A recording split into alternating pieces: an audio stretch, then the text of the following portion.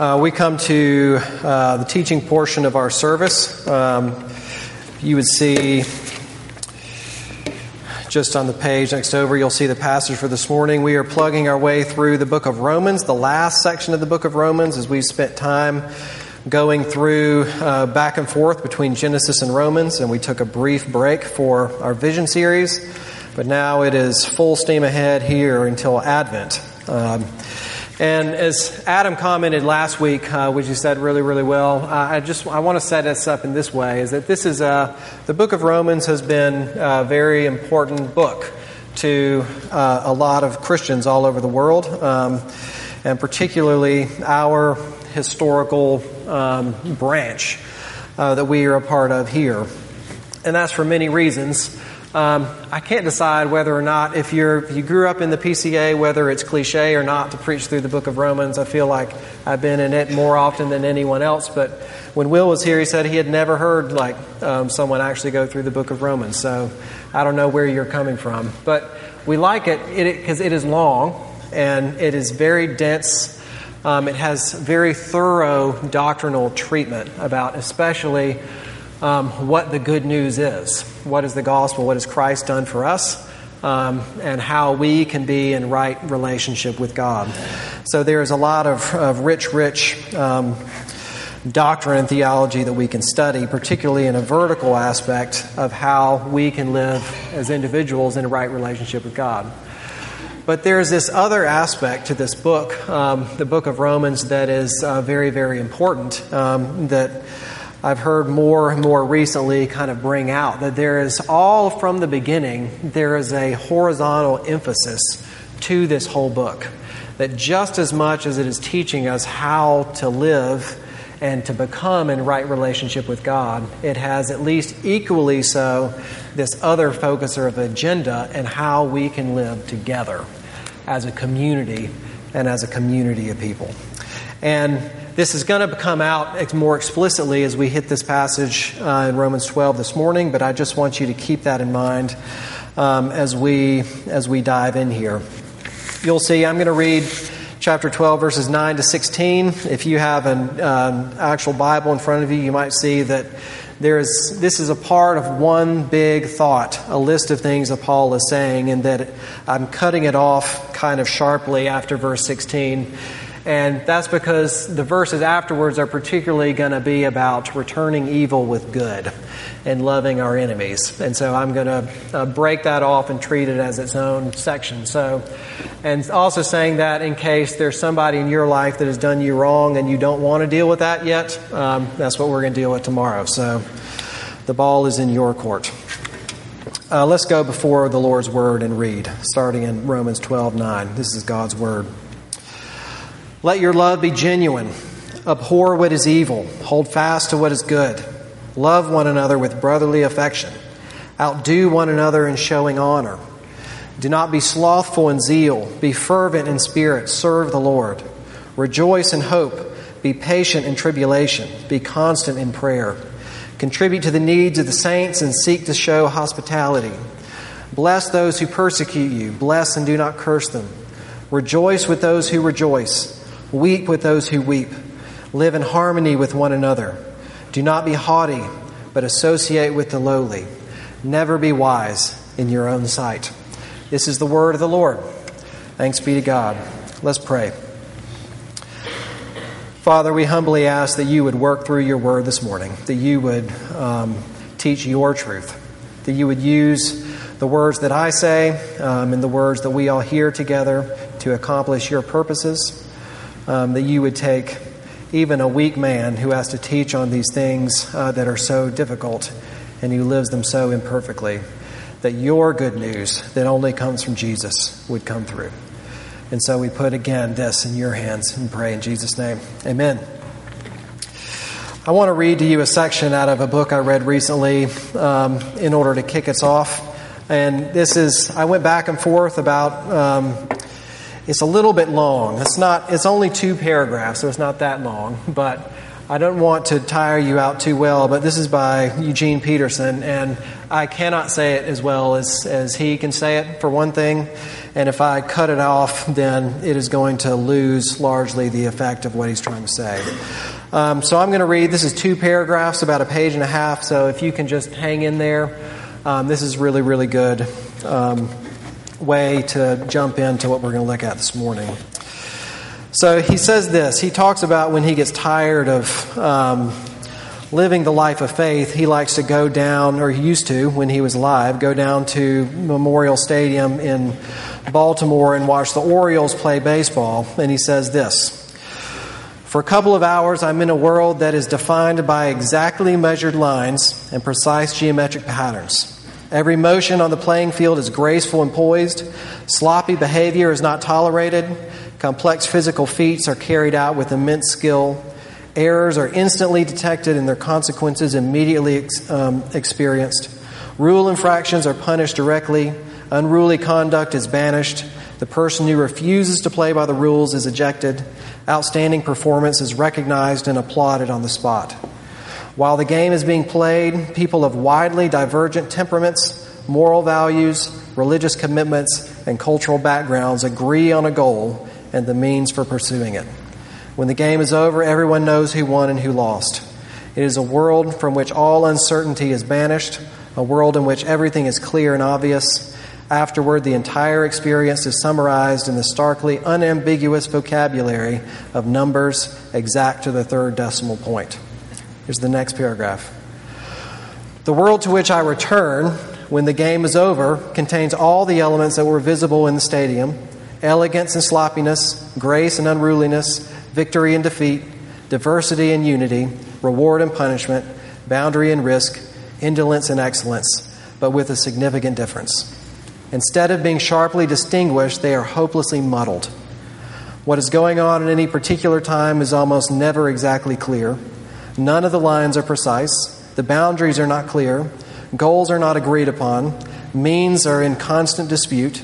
When I leave the world of brightly lit geometric patterns, I pick my way through ink blots, trying to discern the significance of the shapes with all the help from Rorschach that I can get.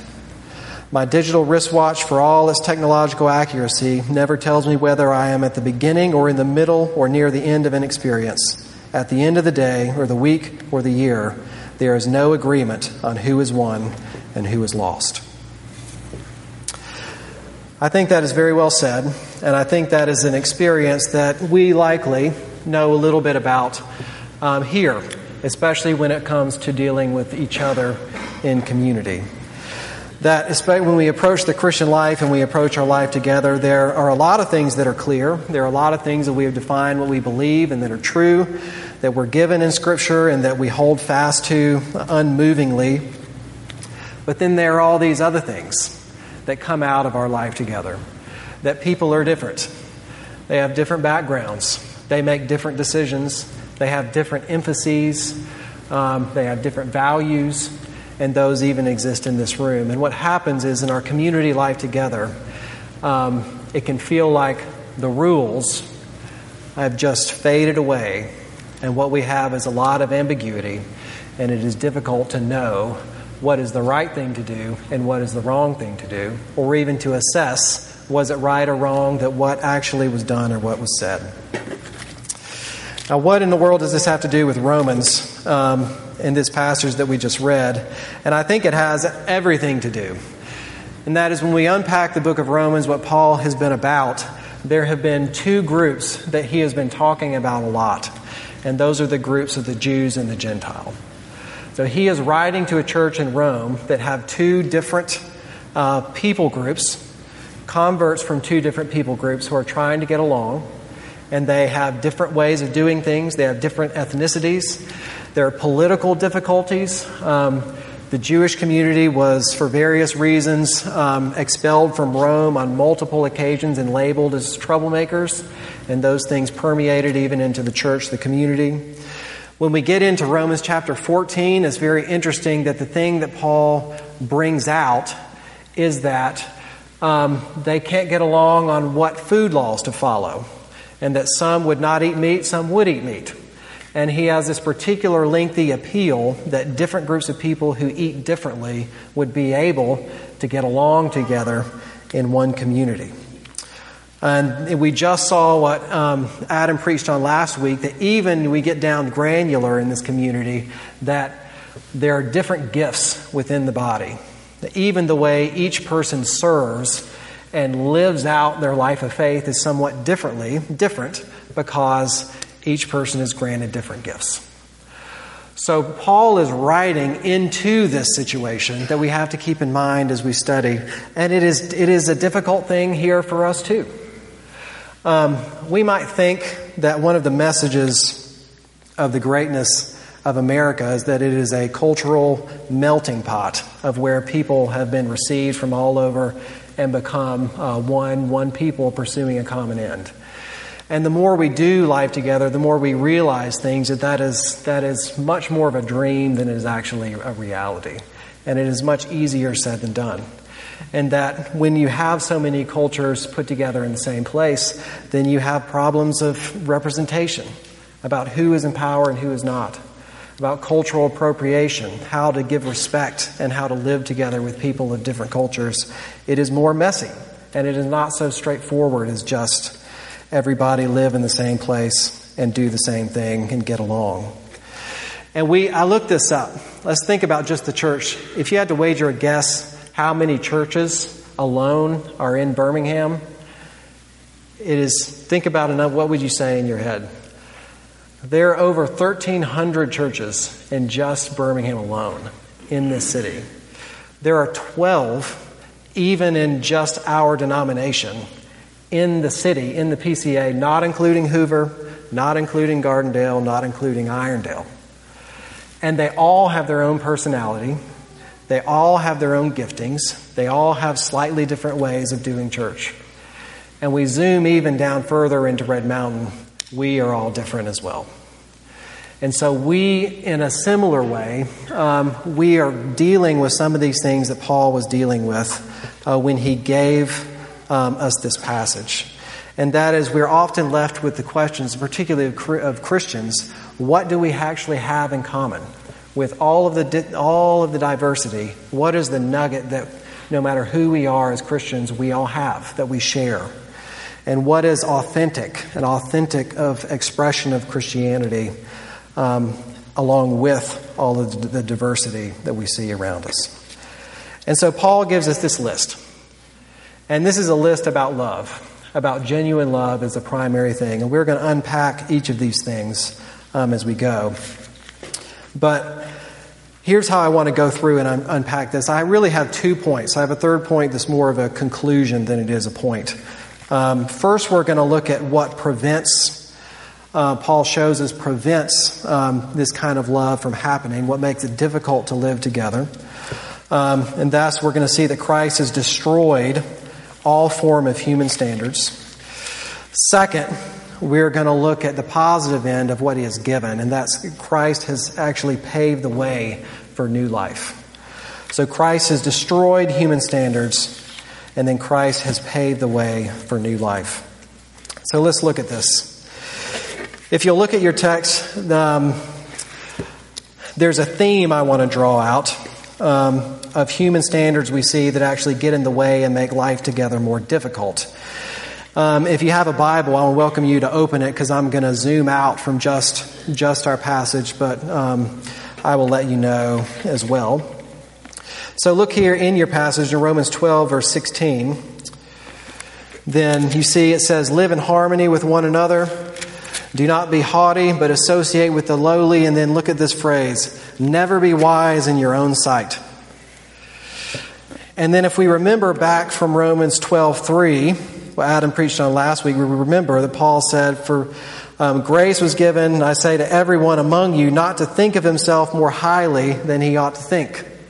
We see the same theme. If we back all the way up to 11:25, then he says, he's giving a rationale for something, and he says, lest you be wise in your own sight.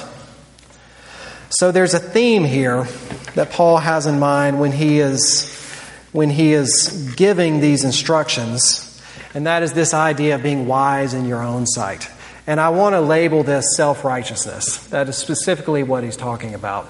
And self-righteousness is this. We might think of it often as when we view ourselves to actually be keeping God's law or being perfectly right in and of ourselves. And it could be that. But I think anybody who is accurately looking at God's law, what it actually requires, would never make that claim. It would be so far above that it would be ridiculous to think that we are actually so righteous and holy as God is. And so we do something else. What self-righteousness means, more so than a self-assessment of being righteous, is that we actually make our own standard of what righteousness is. We are righteous according to self. And the standard of what we tend to hold everybody else to, even of ourselves, tends to be things in us that we are already good at, that we already like, and that we already value. And it is skewed from the standard of what God actually calls us to. And this can look like all kinds of things. We see in here just these general categories of being wise in your own sight, of haughtiness, perhaps of outdoing one another to show ourselves honor, these things in the passage. But as we just think about these things, just think about yourself and your own self-made rules. And if we can evaluate what frustrates you in other people that you really dislike, and to think of other people as low or beneath. They could be our causes. You know, if we have our own things that we really like, that we get behind, and we see other people that they don't have those same causes.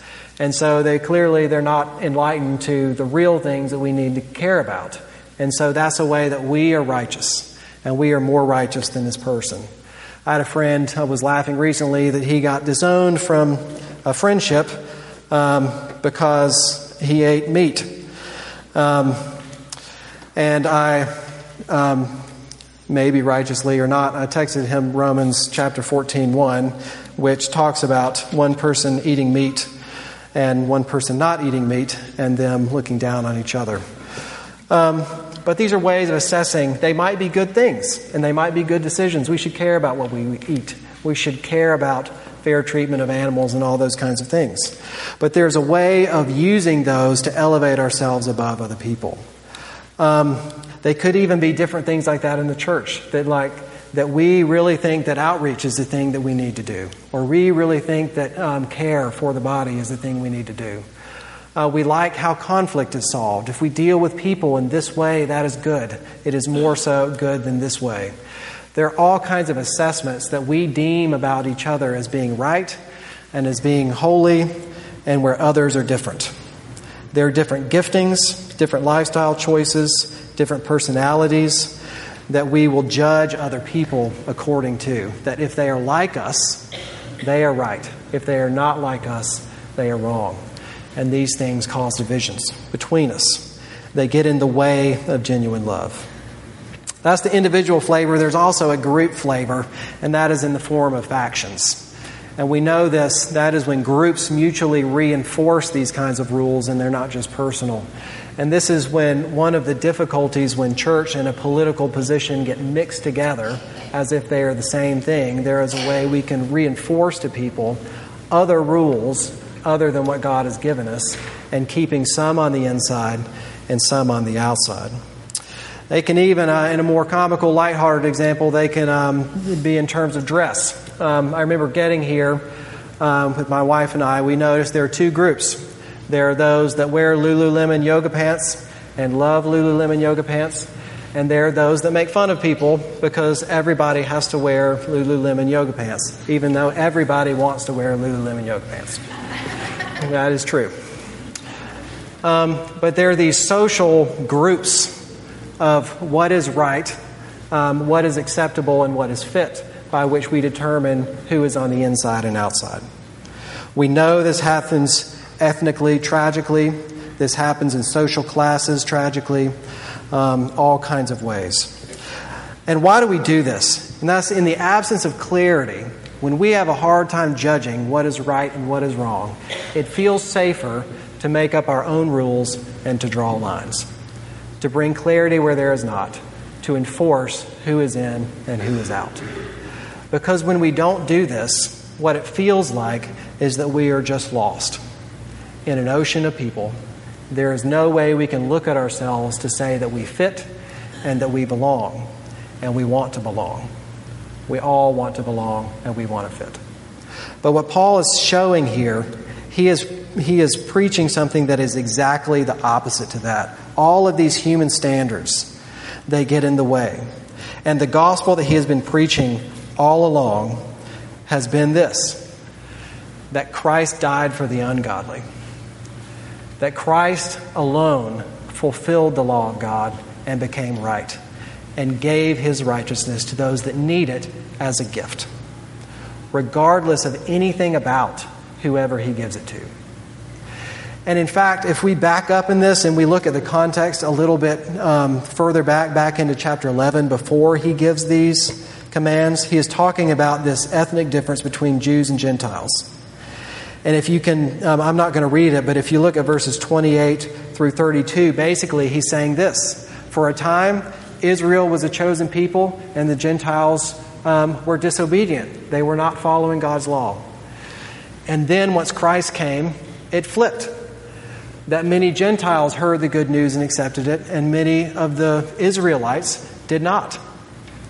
But what happens to both of those is that in both circumstances, God uses the disobedience to proclaim his mercy to those that need it. That is the point to both groups. Not that one is right over the other because of something just innate in them, but that the thing that makes right is only Christ's mercy. Though Christ has destroyed in his death on the cross and his payment for sin and his resurrection any kind of human standard by which we may judge one person over another as to be more right in the sight of God outside of his mercy. Now, we still have to make decisions. We still have to use wisdom.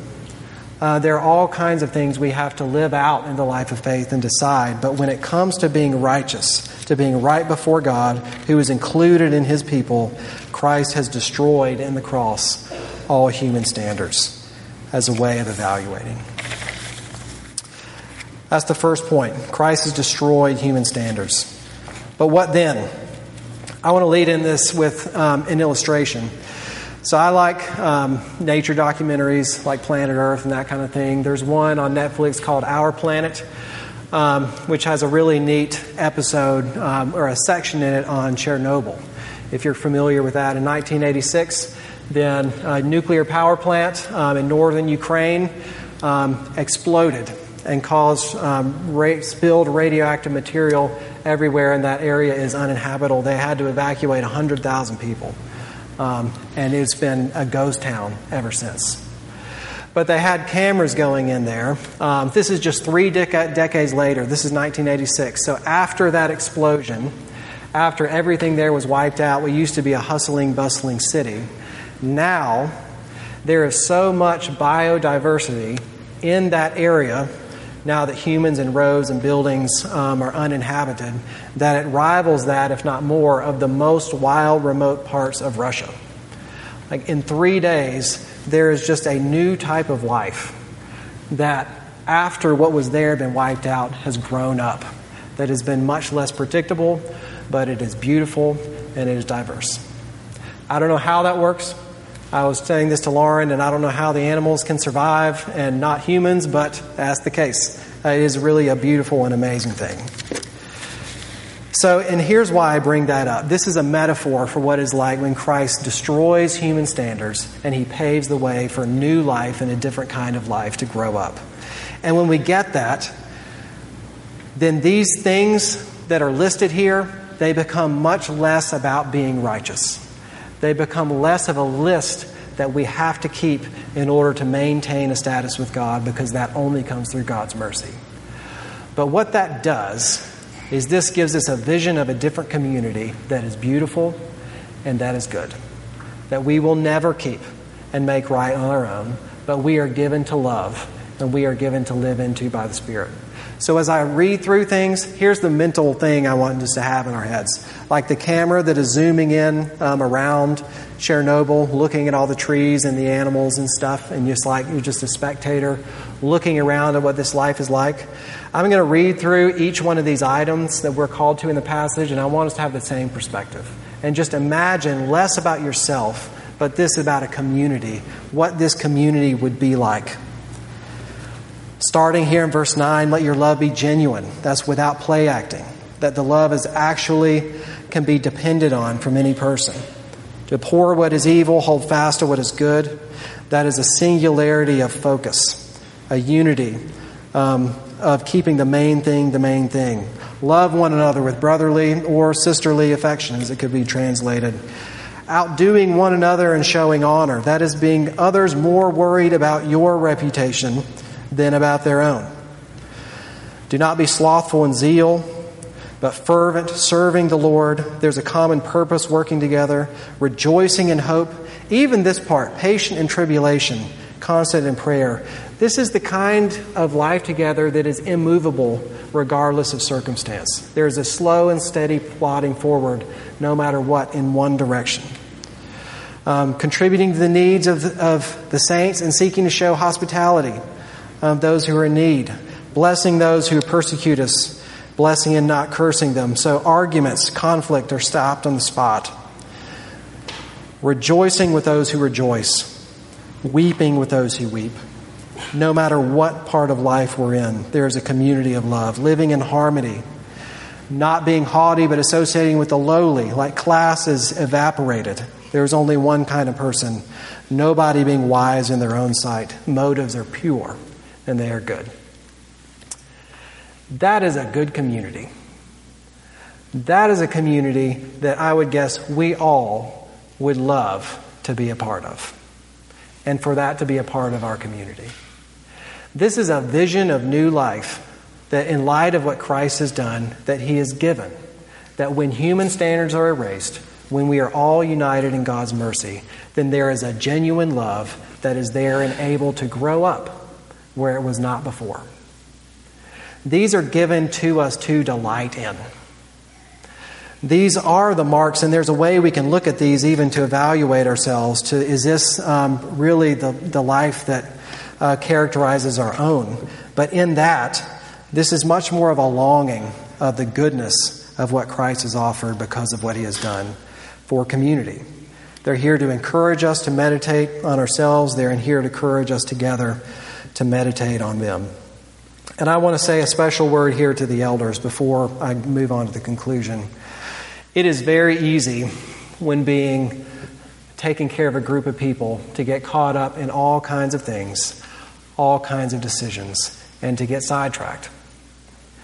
But the main thing we are given here in our community is that Christ has died and Christ has extended mercy to those who needed mercy. He has erased human standards. And so the command to us above anything else is, regardless what a person is like, to let your love be genuine. To let your love be genuine. Let these characteristics grow, to look to each other in care, to rejoice with those who rejoice, to weep with those who weep.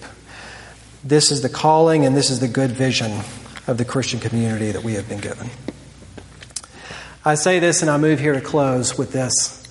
If we do this, two things will happen. First, you'll realize how impossible this actually is to live out to a T. It is for humans in our side of glory, it is absolutely impossible on the one hand. Two, it will lead you to grief. And it will lead me to grief at times. Because people disappoint each other. Love is often not genuine. We are often haughty. And we hold that over people. We argue about all kinds of things. That if we open our hearts to love this vision of community, there will be many times it will be hurtful and it will be disappointing. So the question is, how do we continue to do it? How do we continue to pursue others in a genuine love rather than drawing lines to keep them out? And that is this. We have to go back and remember what this entire story is all about.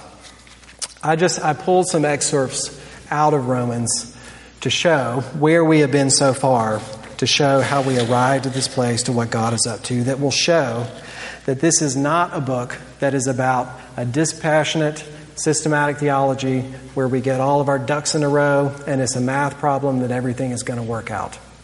There's a lot of good, important stuff that we have here in Romans, but there is a personality behind it that is key. It starts in Romans 1:7, to those in Rome who are loved by God and called to be saints. Romans 5:5, and our hope does not put us to shame because God's love has been poured into our hearts through the Holy Spirit. Romans 5:8, but God shows His love for us, and that while we were still sinners, Christ died for us. Who will separate us, in Romans 8:35, from the love of Christ? Romans 8:37, no, in all these things we are more than conquerors through Him who loved us.